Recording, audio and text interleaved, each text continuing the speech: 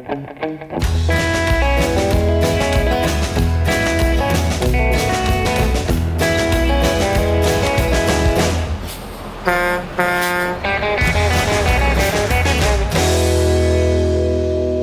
and welcome to another edition of On the Road with Legal Talk Network.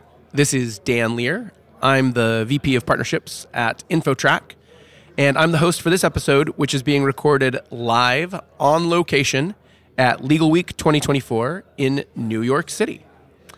Joining me now is Stephanie Wilkins. Stephanie, thank you so much for joining us on this episode of On the Road. Thank you for having me. So I could go on and on about what a fabulous person you are and all the amazing things you do for the industry, but I would rather you tell everyone because that way I make sure I don't miss anything or leave anything out. So why don't you tell the world about who you are and what you do? Okay. I'll probably be less effusive than you are about myself, but I am Stephanie Wilkins. I'm the Editor-in-Chief of Legaltech News here at ALM, who is putting on this whole show. Yeah. So our gracious hosts. Yes, this is really our particularly Legaltech News at ALM. This is our big lift of the year because it's a tech show. So we've been doing a lot of work. We're a little bit tired, but it all pays off to be here this week. It's a great level of energy going on, and I'm excited to be here. And you're a busy woman here. I mean, you were hosting an awards last night. This isn't tech. This is more fantasy. Are you a Harry Potter fan? Yeah, of course. So you need the time turner, is what you were mentioning, right? Yes. So that you could go back and do multiple things while you're hanging out here. Yes. There are also moments I wish I had an invisibility cloak so people couldn't find me. But yes. This is not the Harry Potter fan podcast, but we'll just leave that for those of you out there who are fans of Potter. So let's dive in. Your panel is the future of the legal industry. Yes, the future state of the industry.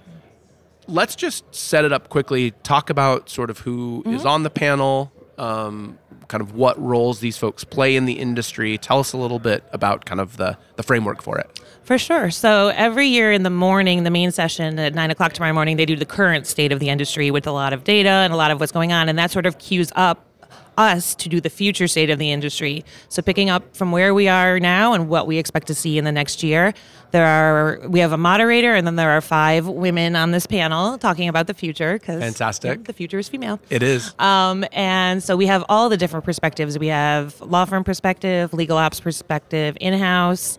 I do the tech perspective. Then we have somebody who works in all of those verticals, but is also an expert in DEI. She won an award last night for DEI and diversity and inclusion, which is great. That's fantastic. So we're just going to sort of run the gamut and see what we're seeing now, the trends we're seeing going forward, what we expect to see, and I sort of sprinkle tech in through all of it. So this is a very broad question, but you and I have chatted a little bit, so I know to some degree where you're going to go with this, but I want the listeners to stay with us.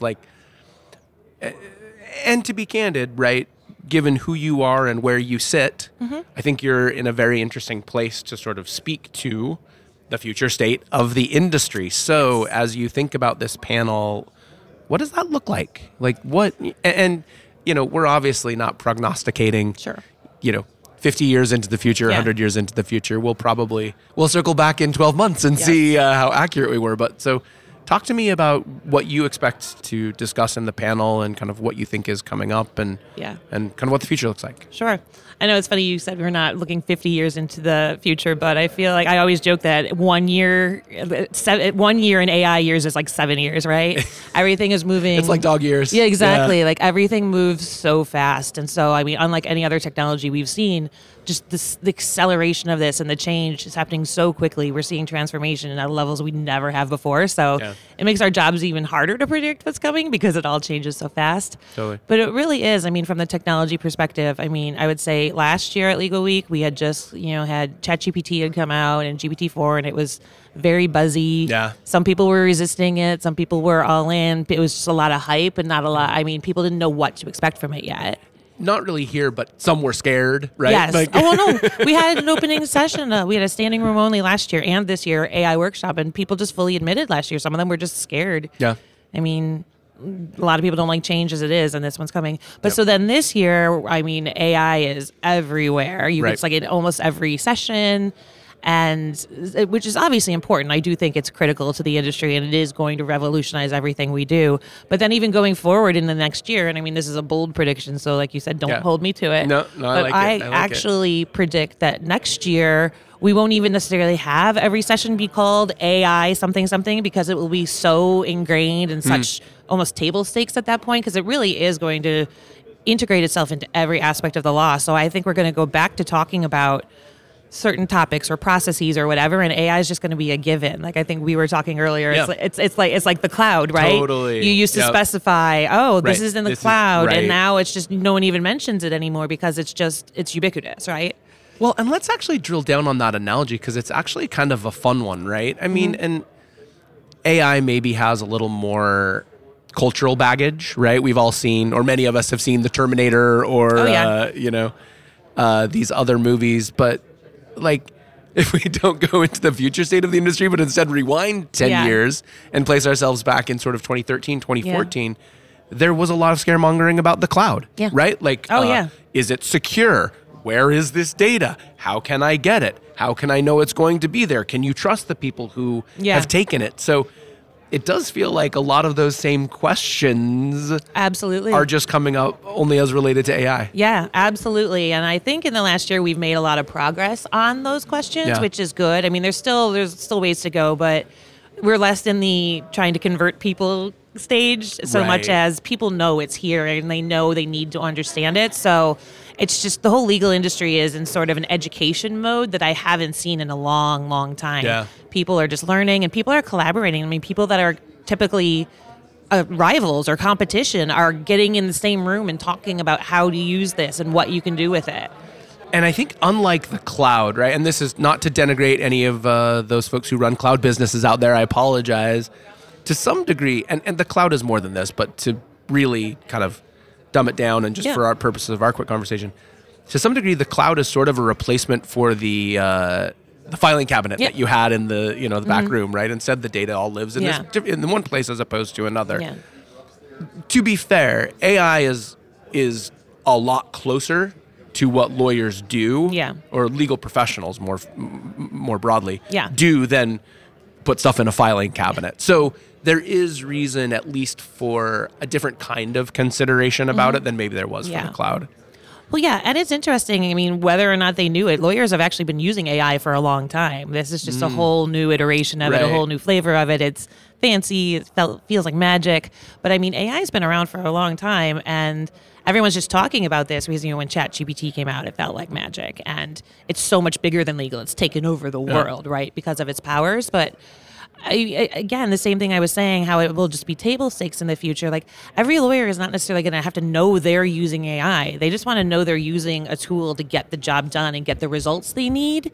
AI is just going to be in there. So whether or not people, if they're afraid of understanding, I mean, it's complex. Like, for sure, we study this to be able to write about it. Not everybody has to be a technology expert, but it's just going to be part of what you're using.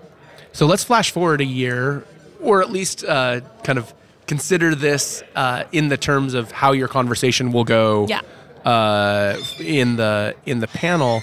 What does it look like to begin to see AI integrated and to see that conversation sort of dissipate? Like, let's talk just a little bit more. Like, again, maybe even flash forward 10 years, right? Yeah. How does AI become like, in 10 years like the cloud is today? Yeah.